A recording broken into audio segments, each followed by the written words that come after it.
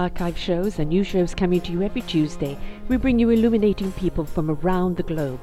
Visit our Discovery store for their services and books and enjoy the show. Good morning, good afternoon, and good evening, everybody. Welcome back to another edition of For the Love of Music. I'm your host, Sarah Troy, and my guest today is Gerald Albright.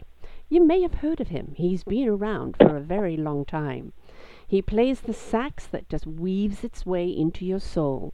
Your body starts to move, and believe me, you start to groove.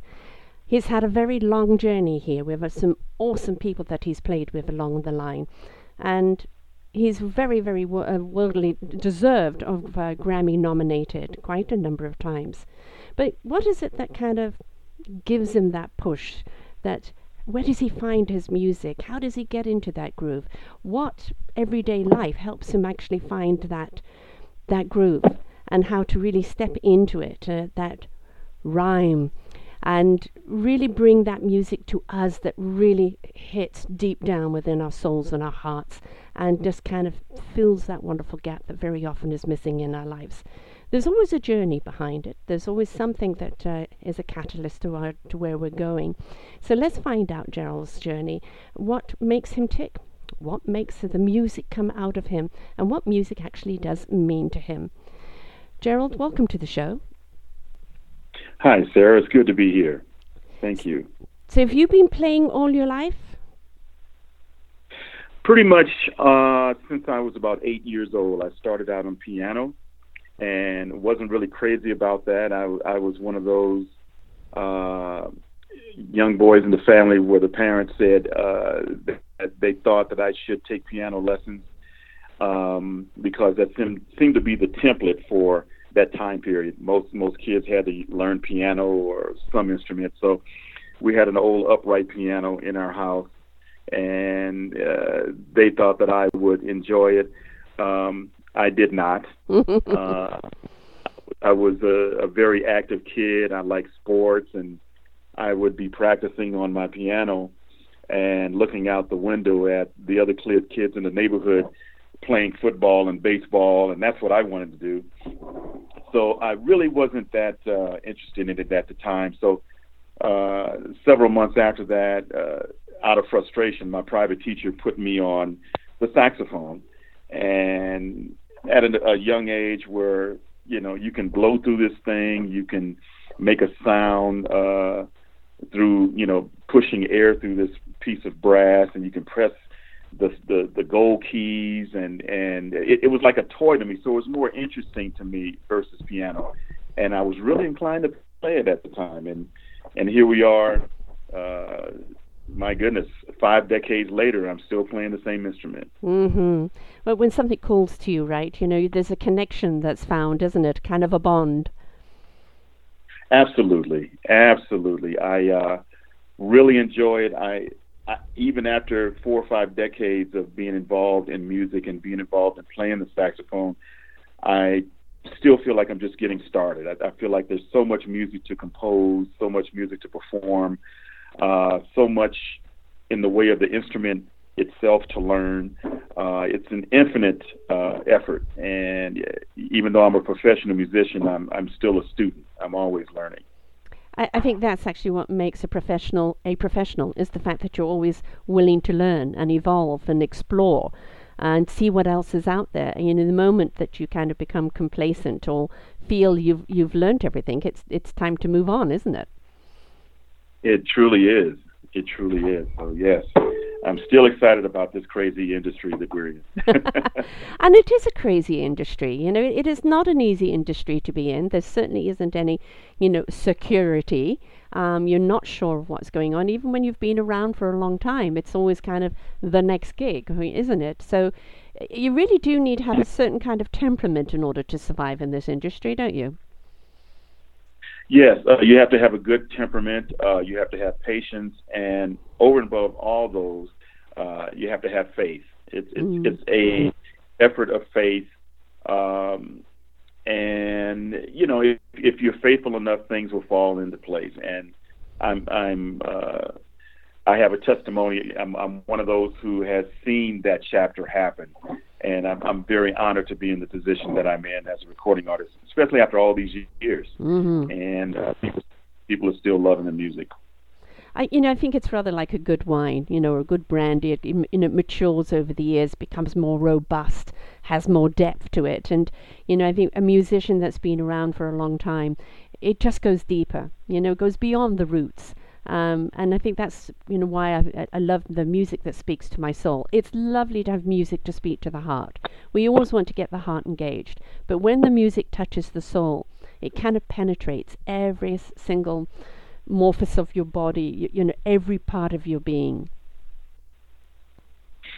I totally agree, Sarah. And it's interesting, even with instrumental music where the listening ear can't rely on lyrics or a special phrase to kind of lean on, it's something about instrumental music that still has that art of really getting to the heart and soul of people and making them feel better.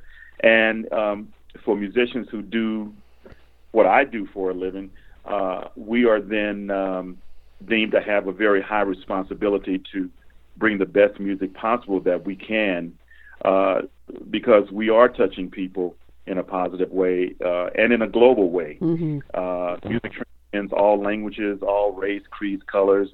It brings people together in positive times and negative times. So we have quite a responsibility, and I'm glad to have an allegiance to that. Mm-hmm. And, it's a storyteller, isn't it? As you said, you don't need the words. You play that music, and very often, there's that piece of music that you're listening to, and you find out in its story, you see your own story. And I think that music is a wonderful, platform in order for your own story to come into picture. Absolutely. And I think the hardest thing for a recording artist to do, if he's really into being the full-fledged recording artist that he or she should be, is being transparent in the music. Mm-hmm. Sometimes when I play performances, I get to a point to where it's kind of the equivalent of being in church when someone gets the Spirit.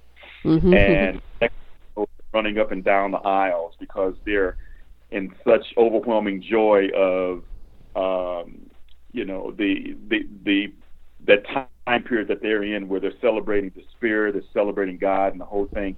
Well, the same thing can happen on stage in my performances. I'll get to a point to where I'm so deep in the music and the musicians around me are so deep in the music that we have to, at that split second, say, okay, are we going all the way with this? Are we gonna just unfold here and just be transparent to this audience, or are we gonna hold back and not give them that extra euphoria? And there is really an ultimate satisfaction, especially in my interpretation of what I do.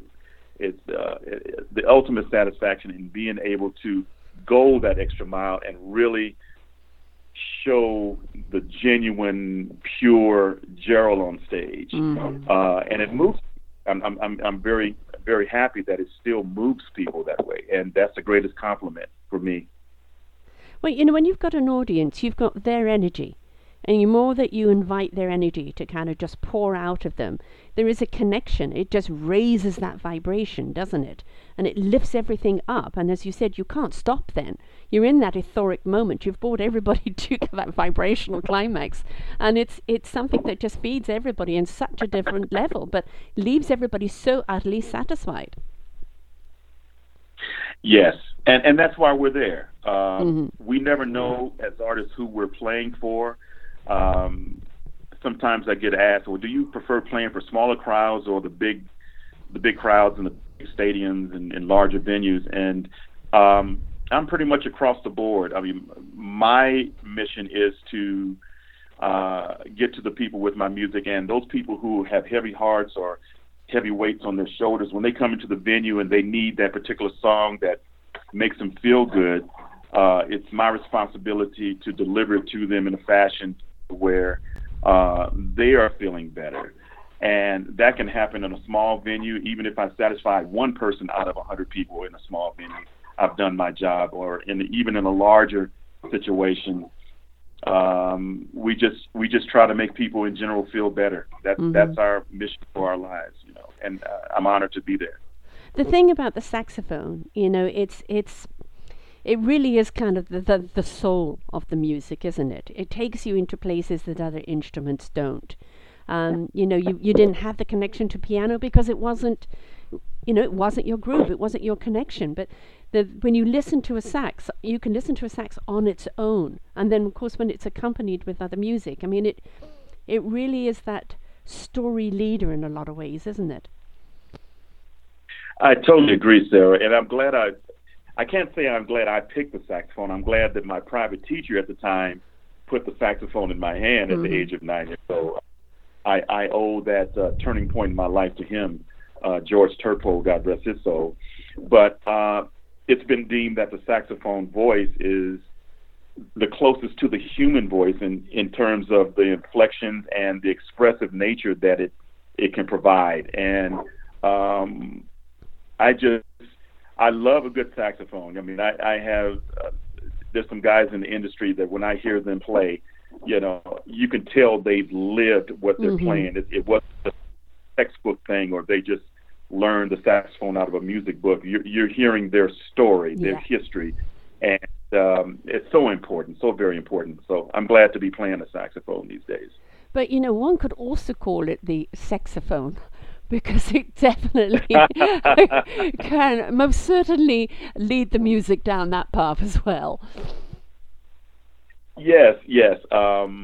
I've gotten several compliments over the years under that heading, and it tends to move people in that way, especially the ladies, and it's nice that we can touch people in that way too, because that's a facet of our lives that has to be nurtured as well, the sexual side of us. Yes. And if people can come into a venue and be fulfilled in that way as well as a spiritual way or whatever, then we've done our job even more. Exactly. Well, I'm a 70s chick. That was my era and decade for music. And my God, we had some music, back then. Oh. The Earth, Wind and Fire, Blood, Sweat and Tears, and and a few others. And I always felt that the music then had such amazing storytelling, but depth, and was almost orchestra, but not traditional orchestra. I mean, I just felt maybe I'm just, particularly being everybody has their decade, which is they're better than everybody else's, isn't it? But I think there was something about the 70s music that was a turning point in the musical industry. I totally agree with that. And I, too, am a 70s guy. Grew up with the same music you grew up with. I think back in those days, we had more innovators in the music. Your Maurice, your Stevie Wonders, the Isley Brothers, the whole Motown sound, the Philly International sound.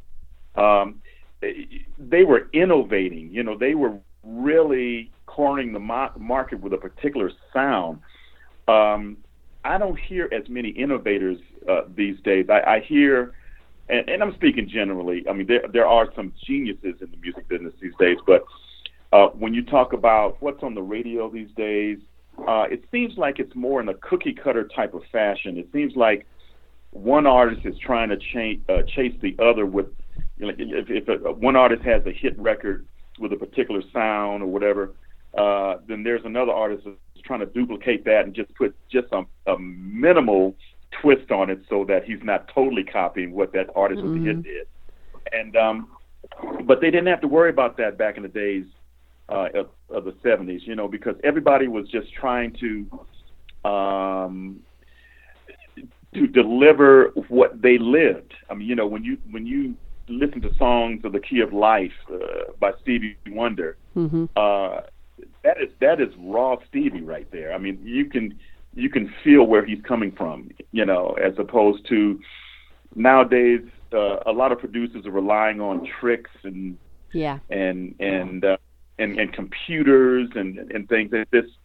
It's good sounding music, but in terms of the heart and soul of it, or if you question whether that particular song is going to be played a lot and loved in, let's say, 2025, I mean, that song may never be heard again. It may just be a phase. Well, it's a lot like, when I'm interviewing somebody, I look at their site and then I pre-interview people generally, and very often that there isn't a cohesiveness there. Somebody's done their site and they've put it up because that's the trend of the way it's meant to look, and there's no representation of them. You have that with this cookie cutter music, and like when you get these people Right. singing live, they don't sound the same. There's a disconnect because Exactly. it's been so altered. It's like, well, who are you? Yeah. Exactly. They have to hide behind what the producer did on their Yeah. behalf versus what they can do on stage with their natural ability. And I think that's a weakness. I think that's a detriment to their career. Yeah. Whatever you listen to Frankie Beverly and Mays records, and you listen to them live, and you close your eyes, and you really can't tell what the record is or what's live. I mean, it's raw Frankie Beverly and Mays. I mean, you're going to get the same quality, the same musicianship in both scenarios, and I just love that. Yeah. The 70s, be funky, get in the groove, those words had a Right. meaning to them, wasn't it? Being funky, didn't mean that you stank, Absolutely. folks. Absolutely. It meant that you got down, and it was You got represented in down. the way Yeah, you yeah. danced and in the way you expressed yourself. And I also felt that it helped people open up to a dialogue with each other. I totally agree. Yeah, I really think musically it brought people together, and also it sent messages, be it political messages Mm-hmm. or messages of positivity, or just a message of just like awakening people to a particular subject or whatever. It was a multifaceted effort back in the 70s. I mean, you listen to old Earth, Wind and Fire stuff, and that's Mm-hmm. the way of the world, stuff like that. It's just, you can listen to it now, and it's though they just recorded it last week. Yeah. I mean, it's still fresh, it's still modern, it's timeless. Yes. It's timeless. Yeah. And like Mhm. Marvin Gaye, what's going on? I mean, this is you've got music that went on in the late 60s and 70s that you can pluck right out and play now, and it's speaking to the environment right now, because it is Right now. music is the poetry of our times, isn't it? And very often that poetry transcends time. Yes, absolutely. And I think in the upcoming years here, we're going to need music more than ever to help to bring us together and make us one. Music tends to do that. I've had a lot of people who fought on the front line in Vietnam and whatever other military efforts say that they had a gun in their right hand and they had a Walkman with headphones in their left with my music to help to keep them sane through what they were going through on a daily basis. And when you're writing the music in your little four walls, you really don't Know the impact. realize that to that magnitude, that you're actually helping people to that level and to that degree to get through a particular well, let's just say trauma in their lives. Yeah. I mean, that's huge. That's huge. I mean, So, that's why, people have a song, right? They have music that speaks to them. Sometimes you listen to it and it takes you back to a particular time when you have some good memories. Other times, it got you through some tough times. But you could Right. have, 6 people listening to exactly the same thing, and each one of them is going to speak to a different connection to it. But that's the beauty of it. Especially if we That is the start conversing with each other about what it has actually made us feel. right. Absolutely. We're all different, but we're all the same. aren't we? Hmm. We've all got the same needs. We're all Yeah. looking for the same thing. We may just, Yeah. some people saxophone it, some people piano it. We're just using a different instrument, right? So that's the joy of it. I can imagine that you would love jamming a lot. Just, meeting up with a bunch of musicians and just playing and seeing where it goes. Oh, absolutely. And even in a rehearsed format, Sarah, where I do my shows, there are certain points of the show where me and the guys will look at one another and go, okay, let's take it to another gear right here. Let's do something different than we did last night. And somebody will start an idea, and then we'll start to make this spontaneous evolution of a new groove that didn't even happen the previous night. And now we're in jam mode, and we don't know where it's going to go. We don't know how the song's going to end. But during the process, we just keep the eye contact going and the cohesive nature within the professionalism of the musicians. And 99.9% of the time, it works out perfectly. So that's the beauty of it. Yeah, I think that's kind of one of my favorite experiences. I was in Rome, and I was taken to this club. It was literally kind of knock on the door Joe sent me, and it was, kind of the after performance club. And he just said, just sit here and wait. And then one by one, musicians came in. They just set up. Some of them knew each other. Some of them they didn't. They just start playing. Then somebody else would come in and start playing another instrument. And there we are having 2 hours of a performance. And this is them unwinding. But it magical, totally magical. Can't be repeated. They couldn't get up and go and do that as a performance again. They were just in that moment, in that now. And it was heavenly. That's a beautiful place to be. That is a beautiful place to be, absolutely. And sometimes we walk away from it saying, man, I wish we had the tape recorder on. Yeah. Because, that could be another song, another series of songs that we could have written. But at that point, it's gone, Yes. And sometimes it's just there to inspire you in the moment, right? It's not for anybody else. It's for you. Oh, absolutely. Sometimes we do play for ourselves, and most of the times we play for the audience, but sometimes we'll take a song and go, let's just do this for ourselves. And it may be a cerebral song where, the listening audience may or may not get it. We might take it to, I don't know, straight ahead jazz or something really avant-garde, but it's for us. That particular moment is for us in a semi-selfish type of way, And you need that. You need that. Yeah, you do. You're spending your emotion and your expression, and it's your release. Otherwise, you kind of get so caught up in your programming that you can be a detriment to your creativity if you don't do that. Oh, absolutely. I think it's called pushing the envelope. Just doing something out of the ordinary that you normally wouldn't do, and that's what makes you a better musician, and it really sharpens your ability to relate to other musicians on a really high level, and that's a great place to be when you can do that. Now, you have played with some awesome people over your long career. How about, come on, drop a few names and give us a few experiences with them. Well, yeah, I've been blessed that way, and it started out in the early years of doing a lot of recording sessions with people in the Los Angeles area where I'm originally from. Folks like Whitney Houston and Les McCann, Herbie Hancock, Quincy Jones, a lot of the Motown artists, the Temptations, Rick James, Smokey Robinson, and then I've been on the road with Whitney Houston once again, Phil Collins, Anita Baker, which was a kind of a pivotal moment for me in my career because I was actually hired as a bass guitarist in her group back with, when she had her most popular project, Rapture, back in the early to mid 80s. And so I toured 2 years with her as a bassist and then incorporated the saxophone within the show at the same time. So I was playing both instruments with her. And that kind of heightened my notoriety. People, didn't know I played bass guitar at that time. So I started getting called for a lot of bass recordings and a lot of live shows with different people.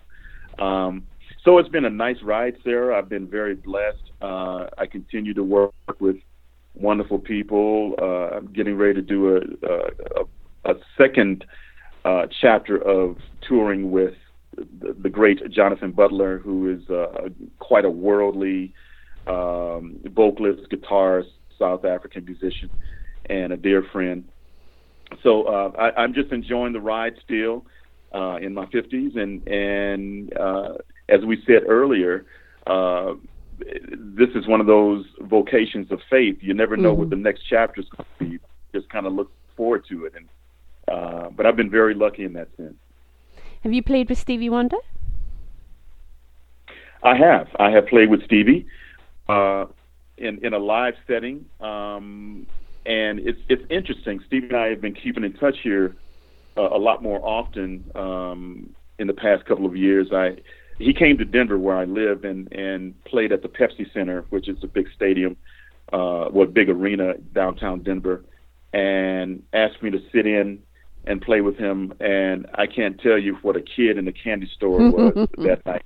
Yeah. I was just so elated, and and he had some nice things to say during the course of the show and introducing me on stage, and it's just wonderful to know him, to be able to share music with him, just to be with the genius himself. Yeah. Yeah. I mean, talk about natural born. I mean, he certainly is. And I think that's it with the musician. I mean, people can learn how to play an instrument, but I think that music has to be in you. And it's just looking for its instrument, whether it be voice or an instrument to come out. And when you find it, you just have to set it free. Absolutely. And you speak of Stevie Wonder, and isn't it interesting that as a blind man, he sees a lot more than a lot of us with 20/20 vision through his music and otherwise. He's a very, very astute gentleman, and just globally an ambassador of the people and the music at the same time. He's really a game changer. I love him to death. He's just love, isn't he? He just represents love. Absolutely. He's one of those guys that when you're around him, you just feel better. And he doesn't have to really say anything or do anything or crack a joke.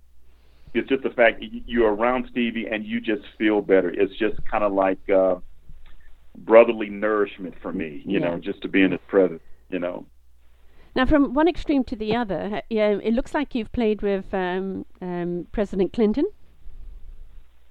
Yes. Another guy who is just the ultimate people's person. He makes you feel important when you talk to him, and when you talk to him, you forget he's the leader of the free world. He's just Bill. Yeah. He just approaches you, and because he's a saxophonist. There was one time where in Philadelphia, we were there for one of the summits where they were trying to rebuild the city, and all the living presidents were there, and they had a big gala event, which I was a part of that evening. And there was a point of the night where it was myself, Grover Washington Jr., and Bill Clinton. And we were standing there talking, and Bill has a way of doing everything other than what the Secret Service wants him to do. If he's supposed to be stage right at a given moment, Bill will be stage left. He'll do something, and he'll get into conversations with people, and then now the Secret Service on the lavalier saying, okay, the president's not ready yet. The president's not ready yet. And so me, Grover, and President Clinton, we were in this deep conversation about the saxophone, and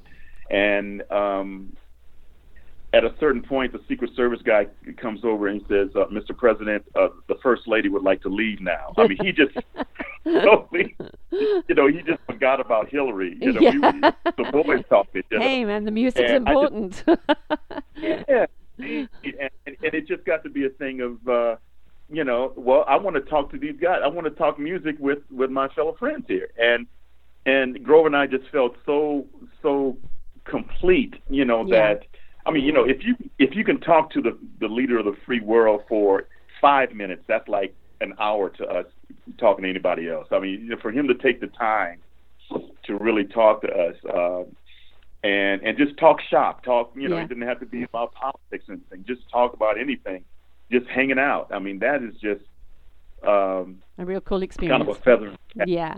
Yeah. And I see another picture with one of my other favorites, Will Smith. I've always loved him. I loved him as an actor and just as a person. What did you do with him? Well, it was a horn project that I did for him when I lived in Los Angeles. I believe it was for a movie, and we were doing another rendition of one of his original songs, and he wanted a big horn section sound on it, kind of like a Earth, Wind, and Fire horn section sound.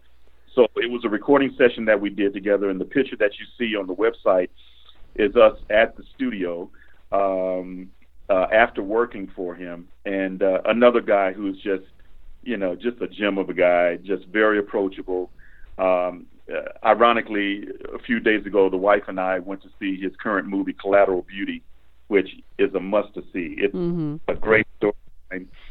And like a Denzel Washington, I can't think of any movies that I did not enjoy Will Smith in. Yeah. He's just, he really pays attention to his scripts and the storylines, and he makes optimum movies, and I just enjoy his craft. Right. And that's the thing about craft, is you've got a lot of actors out there that are just, act shallow, rather like musicians that are just kind of what we call the bubblegum music.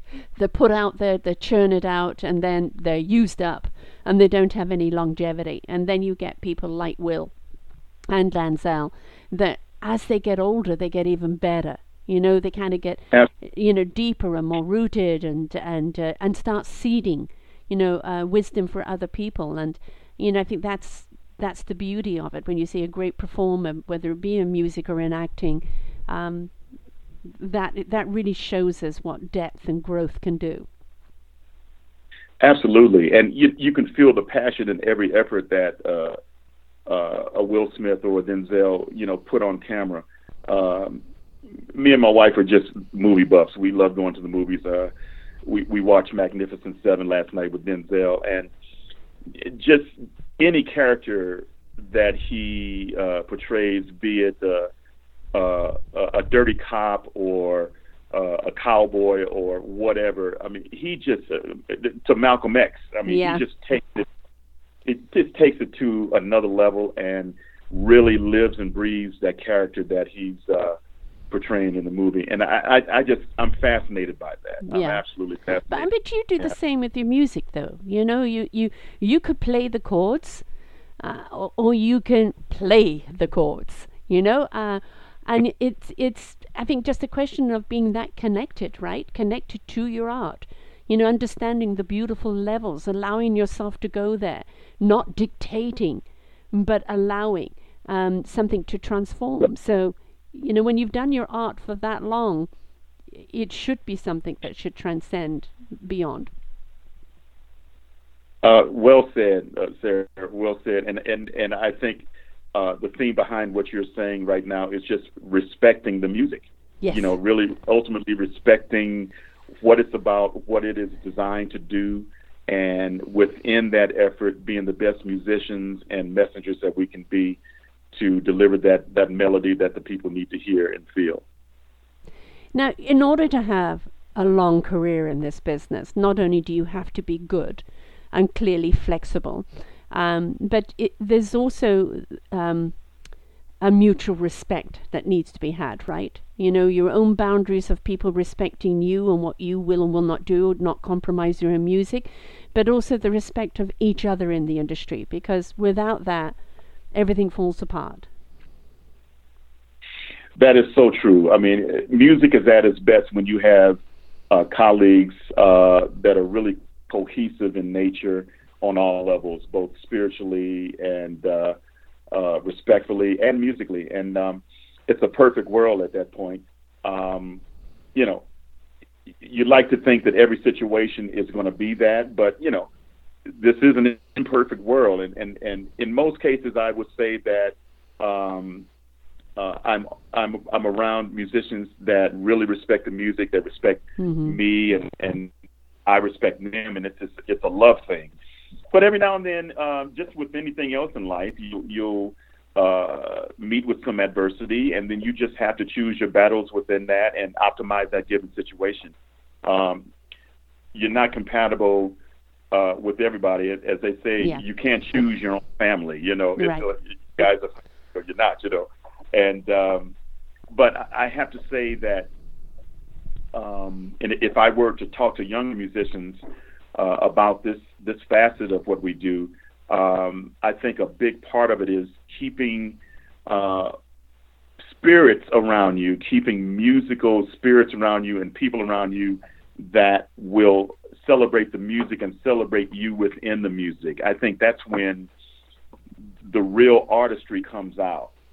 It's kind of like having your favorite pair of old ugly denim jeans that they don't look that great, but they feel great, and you just enjoy. They may have 4 or 5 holes in them, but you just enjoy wearing that particular pair of jeans. Well, it's the same thing with human beings. There's just certain people that you want to be around that just make you feel better, make the music better, and that's really a prerequisite in my groups. I have 3 different bands that I use when I tour the United States, and all of these musicians there are people who, of course, are musically proficient, but they have to have a certain spirit, and they have to have a certain work ethic and a certain respect for me, for the other musicians, for the music. As you get older, you realize that's a big part of it, because now you have a comfort zone. Now you got your boys around you got your A band. Now it's just about delivering the music, and it's a lot easier when you have guys who are on one accord. Yeah, it's not about one outshining the other, is it? I think we're less in a world of competitive, of competing with each other, and more into collaboration. And when you guys work in sync with each other, everybody has their moment. It's like the needle on the record. If one person is, trying to outshine everyone else. I'm a big fan of singing competitions like The Voice, and their band is unbelievable. When you look at the diversity of music that they have to learn every week, and you can tell when they're just backers and the performer is out there, and then you can tell when they're with the singer musicians and they're a part of it, and it's such a collaboration that it just raises up everybody's vibration. It's so cool to see. It really is, and I tell you, I was with American Idol for about 4 years, and same type of thing. In TV, that's a whole nother side of the music business that it's so different from everything else. Especially a 180 from what I do as an artist on stage. It's not as much freedom. You're learning different styles of music. You have a limited amount of time to rehearse this music. Everything is by the clock. Everything's to the second. And because of that, you need the best musicians in the city, literally, to bring them together to optimize that particular situation. And American Idol was just that. We would come in and we wouldn't know what style of music we were going to play at that point, but you just had to be ready. And I think all of those chapters of practicing your instrument and playing with different people throughout the years leading up to that American Idol moment helped to make you ready for that moment. You know what I'm saying? Yeah. And it really works out well, and it really sharpens your craft when you have to do stuff on the clock. So I really appreciate those 4 years. Actually, it was more than 4 years with American Idol. It was fun. Right. I mean, and a totally different type of experience, isn't it? I mean, the exciting thing is yes, it's probably kind of hard because you can't kind of get into your free expression. You've got to be very tuned in, but also to kind of watch these young people, evolve. You have some that peak, that's it, they can't go any further, and then you see some that kind of come from the back, and it's like all of a sudden they come into themselves, they find that groove, they get connected, and they just let themselves free, and it's just so wonderful to see that transformation. It really is, and especially for someone who's been in the business as long as I have, it's nice to see younger musicians who have that same passion in their eyes that I had back then, and to just really want to soak up all of this knowledge about music and learn and really refine their craft. And in my travels, I'm finding a lot of these musicians now who are really not taking any shortcuts. They're really learning their instruments. They're really trying to get into the networking, promotion, and marketing aspect of their career, be it in front or behind the scenes, whatever it is. And it's reassuring that what we do now as artists is going to live on in generations beyond where we are. So it's a good place to be. And the thing is, like, yes, people can go and see an old movie, but generally when a young person sees an old movie, they've always got something to critique about it. Like the quality wasn't so good, the sound wasn't so good, because they're so used to all this high tech today.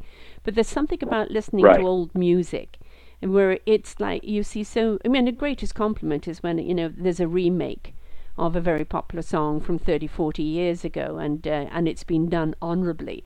But, getting people into listening to some of that old music and kind of discovering their own voice through it. I think it's absolutely wonderful to see that, and I think it's a good thing for musicians to do. Go back and listen to some of the greats. What made them great? It's not just the fact that they were great players. There's a discipline, there's a commitment, there's a great deal of faith that you have to have in there, and you've got to be willing to put in the time. That's very true.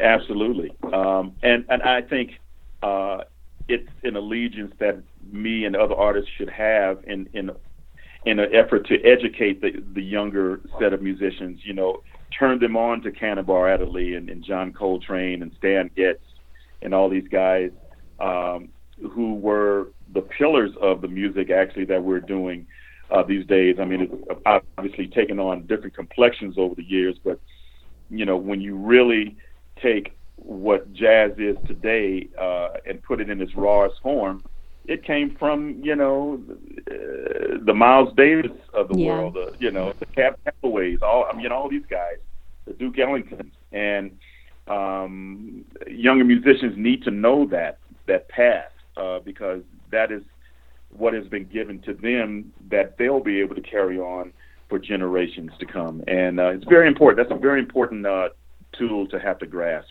at this stage. Know your roots, right? Know your roots. Yeah.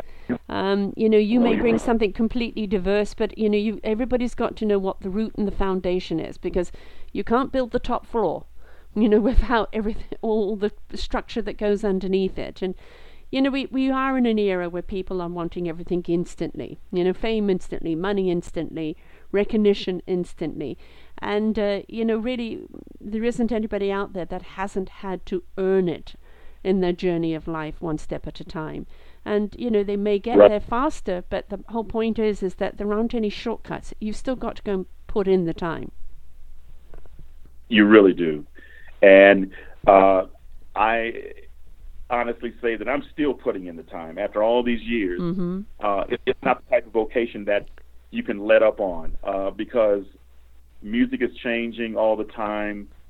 Circumstances are changing. Economics of music is changing. I mean, in the past year and a half, I've made some very pivotal moves in my career where I've literally taken control of my career now. Self-managing. I have my own record company. So for the first time in my career, after 17 projects, I'm an independent artist because that is what the parameters of economics today has suggested to me, that I leverage my fan base and do things where I'm a bit more hands-on in my career, and trim the fat, as they say. Right. You know what I'm saying? This is a particularly a new channel for the love of music, and I brought it up because I've interviewed a lot of musicians and artists, and I thought, well, why not have a channel on it? And kind of diverse music that's been up there, music that speaks to the cause, environmental cause as an educational piece, music for people with brilliant voices and discover they have disabilities and how they've worked through it and used the music to help them do so. People that use music as atmospheric type music. But the beautiful thing about it is the dedication, the calling, the love of music that's within them, and that no matter what challenges are presented along the way, that music is always within them, will always rise up above. Absolutely, yes. It is a commitment. It really is a commitment on all levels, and I'm just glad once again to still be in the game. There's a lot of musicians who we've heard of that had stellar careers only 15, 20 years ago that you don't hear about Yeah. anymore, and you know where these people are.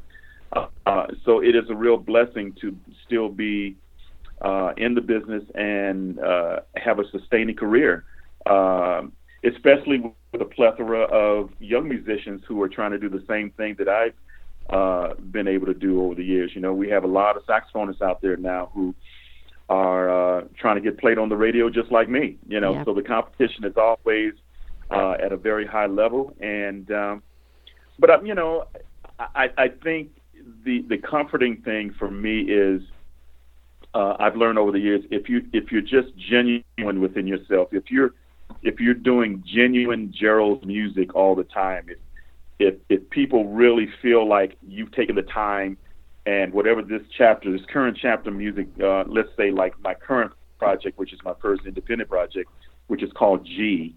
I believe when the listener listens to it, they can really hear that I didn't rush it, that I really took the time to choose the songs, choose the musicians, choose the engineers, the mixing engineers, the mastering engineers. I really took time to choose the team that would optimize this particular project, and I'm very, very proud of it. You know, and it's doing very well as an independent project, and achieving a lot of the accolades.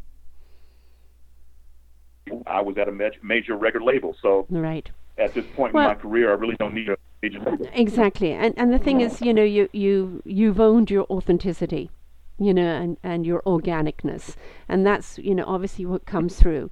And, you know, what would you actually say, you know, I interviewed Lyd Finmont, I don't know if you know her, a wonderful singer. Very well. And, you know, her new single, Groovy People, which you just can't help but groove to that. You know, nobody could sit still listening to that. And, you know, and Sure. there are the artists that, because they're not up in the big limelight making hundreds of millions of dollars, you know, they're the working artists that have worked all their lives, but, you know, always obviously having to get out there and chase that next gig. You know, what would be your words of wisdom to somebody kind of starting out in the music today, because everybody thinks that all they need to do is put up a YouTube and they're going to be discovered? Right. Well, you know, it really starts with the talent. You have to really be honest with yourself. There are some people who want to be artists that are really not qualified to be artists. Mm-hmm. Let's just be honest about it. And they will, you know, they just don't have the talent. It may not be their calling. But there are some who are destined to be artists. And for those who are destined to be artists, I would say that the business side of the music is just as important as the creative side. And that as you're developing that creative side, just make sure that the business side is within close proximity, and you have those people within your career that are going to help to get you to the level that you aspire to get to, namely managers or entertainment lawyers or radio promoters, whatever it is, whatever the formula is. Now, what I have to say to the youngsters also is that music has changed in terms of the way we do business in music. Music has changed abruptly. Back in my day, when I started in 1987 with my first project, we used to have very, very good budgets for records. You know, the budget would reflect being able to pay for, you know, a really good project to be done properly in the studio, and also a musician would be able to live off of the remaining amount of that budget, you know, so that while he's donating all of his time to preparing that record and completing it, he can still pay his bills. Mm-hmm. You know, now, especially in the jazz genre, record companies in general, there may be some exceptions, but record companies in general are offering literally insulting amounts of money to get a record done. And then they want to own all of your licensing. They want to own all of your masters and things like that. So this is something where a young musician going into the business, they need to realize this. So at that point, they have to ask themselves, okay, do I distribute this independently? Do I go with a major record label? how can I best optimize my position? And so that's the best advice I could give to them, is just really look at the chess game and see where the men are placed and see how you can optimize in winning that chess game. And sometimes it's different for everybody. Everybody has their own story to how they got from point A to point B. But the basic templates of what need to be done in that process of getting from point A to point B are pretty much the same. You just have to have great people representing you. You have to have great music representing you. You have to have a brand that sounds different than anybody else. It's something that people can recognize easily. If they can listen to your music and name your sound in 3 notes, you're going down the right path. Right. So that's the best advice I can give. And don't mimic somebody else. You're not going to be a Rihanna. Right. Be yourself. What's your gift? Hone in on your gift and your style, and be true to it, right? And when somebody comes along and wants to manage you, and now they suddenly want to take you out of everything that you are, that's where you've really got to stop and question. Every actor has gone and done a movie for the payday, or for the experience that they wish that they, could delete from their resume. You're going to go and do something that goes, that was questionable. But that's part of the learning experience. But in the music industry, as you said, you could sign your life away. So I think one of the big things that everybody needs to do is invest in a good lawyer before you sign anything. Absolutely. And, I tell you, if I could turn back the hands of time, I might do it differently, Sarah, in terms of, managers. And I mean, there's a lot of money that has been spent on managers and agents and things like that. And if I had it to do all over again, I would look at it a different way. So, but at least now, after all these years, I'm afforded the experience of having gone through that. Yeah. And as you described, paying your dues, doing that movie that you just got a paycheck for, you know what I'm saying, versus, for other reasons. And I can tell young people my story, which will hopefully enhance their musical upbringing.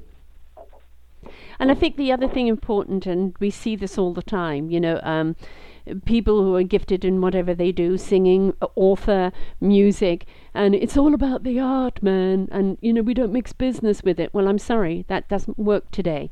You have got to get out there and be willing to market yourself and play the network game, because whether you've got somebody behind you or not, a big music label, that's what you have to do. So if you're not comfortable talking to people, that's something you need to address right from the word go. Oh, absolutely. I mean, you're literally campaigning for yourself. Yeah. You're doing the same thing that Hillary Clinton did and Donald Trump did only months ago. They had to get out there with the people and win those votes. And musically, it's the same thing. You have to, be very prevalent in getting your likeness out there and your talent out there, and whatever your brand is, and just keep plugging away. And I think also by being supportive of other artists around you, on the social medias, congratulations on this, I heard you last night, or this, your new album, let your presence be known as supporting other people as well. And then they're more likely to want to pay attention to what you're doing. It isn't about you. It's about how you fit in to the industry, that anybody's going to even want to open the door for you. That's true. And you make a good point. The one thing I didn't mention is social media, which is a foundation right now in these days and times that you must adhere to, because that can make and break a career. You have to have that YouTube channel, that Facebook page, that Twitter page, whatever. And I'm extremely interactive on social media and on a lot of different levels. Trying to plug my music. Talking to music students who want to know, hey, what kind of mouthpiece are you using? What kind of reed? What kind of saxophone? What's your practice regimen? We can reach people that we normally wouldn't be able to reach in a global sense if we didn't have Facebook or whatever. So I'm very interactive on social media, and I enjoy it too. It's nice to meet new people and let people know, hey, I'm coming to your city next week. Come check out the show. Bring 10 people with you. You know, we're going to be signing CDs after the show. Come get your CD. Buy 2 or 3 for friends. All that stuff works. Yes. You know. Well, interaction. People are tired of being spoken at. They want to be spoken with. They want that interaction. They want to be able to put their penny's worth in there. They want to be able to comment on something because you're inviting them to be a part of it. And a lot of people have made the mistake of using social media as an ad campaign. And instead it should be an inspiration campaign. I was inspired by this new piece of music I've done. Take a listen to a few bars. What do you think? I'd love to know your reaction. Again, following other people and interacting. But be inspirational and be invitational. Don't be in people's faces. Yeah, that's perfectly said. Case in point, I get a lot of social media response from Africa. A lot of musicians who they don't have that $3,000 to run to a music store to buy a saxophone, and they're asking me, how can I get a decent instrument that I can't afford really the top-notch instrument, but how can I get a decent instrument? What do we do? And then you start thinking about, okay, we need to develop some programs over in Africa so that students can get some of these musical instruments that they want. I mean, it's kind of like we have a commitment to the world, and everybody needs to realize that we have to keep this world evolving, and it's going to be interesting to see, and I don't want to get into a whole political thing, but it's just really going to be interesting to see what happens over the next 4 years. We're in a different climate now. The demeanor of people is going to change, obviously, and we have to work on a daily basis within that to optimize the welfare of our own families, respectively, and and be able to donate something to the world to keep mankind moving forward. And it's a big responsibility, but we still have to do it no matter who is in the Oval Office. So I think this is a fantastic, and it's a great opportunity right now, amongst this diversity and uncertainty that is out there, for musicians to come together in music and in song and raise up those vibrations and empower the people and give them a platform. My song right now for this year is Rise Up by Andrea Day. And it's not rise up, with arms. It's rise up with locked arms. Let's lock arms together, no matter who we are. Black, white, pink, yellow, polka dot. Who cares what your faith or sex or anything is? It's about being a human being. And I mean, music, I think, at the present moment has the brilliant opportunity of being that platform and to bring people together, so we can raise those vibrations up to which the politicians have to rise up to. Right. Absolutely. As we were talking about earlier in the interview, music is going to be that common thread to keep the sanity of folks on all levels, all economic classes. Music is it. And this is our opportunity as artists to really bring those records to folks that are going to be life-changing in a positive way. Yes. And so I have my seatbelt on, and I'm going for it. Right. Well, we know the impact of what music can do, how it can change the entire atmosphere, how it can speak to people's needs. And now it's just turn that volume up. Let's play that music. Let's change that vibration, and let's get people grooving and dancing together rather than being angry at one another. Exactly. Now, how do people find you and get your latest album, G? And, people want to book you or want to know more about you. Where did they discover you? Well, the hub for all of that information, Sarah, is on my website at www.geraldalbright.com. It will send you to all of my social media platforms. It will send you to my booking agent. You can leave emails or post messages on the website. So that's kind of like the central hub for everything. But of course, people can contact me directly on Twitter, which my username is GA Albright, or just keyword my name into Facebook, and all of my pages will come up, and feel free to leave messages there. I'm very easy to find. Wonderful. Well, this has been an absolute delight, and I thank you for taking the time to come on and share your journey with us. Again, there's something about, I can't play an instrument. I would have loved to have been a singer. I'd love to have played music. It just was not meant to be for me, but that doesn't mean I don't have a love for it, or that it hasn't meant so much to me in my life. Music is my wind, beneath my wings. It guides me, it nurtures me, it heals me, and it lifts me up. And so I'm extremely grateful to the musicians of the world, because you bring to us the very substance that keeps us going. So thank you for your lifetime of commitment to music, and may we have many more decades from you.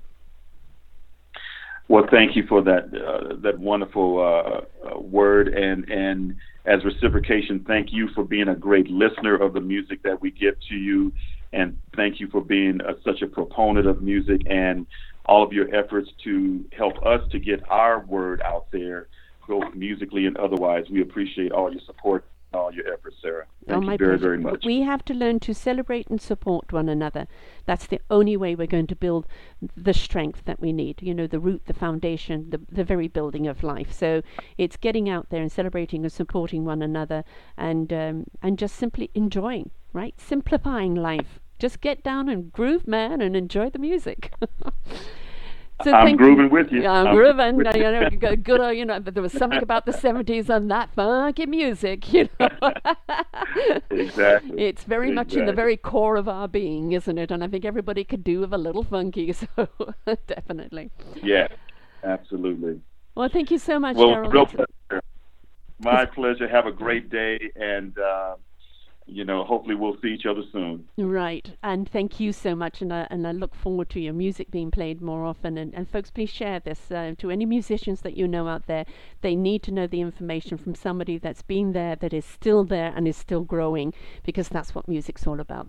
Thank you, Gerald, and to everyone else, till next time. Very welcome. You're very welcome. And also, real quick, let me know if you can open that link. If you can't, then we'll get the music to you some other way, okay? Excellent, most certainly. Until next time, folks. All right. Sounds good. Take care. Taking Control by Gerald Albright.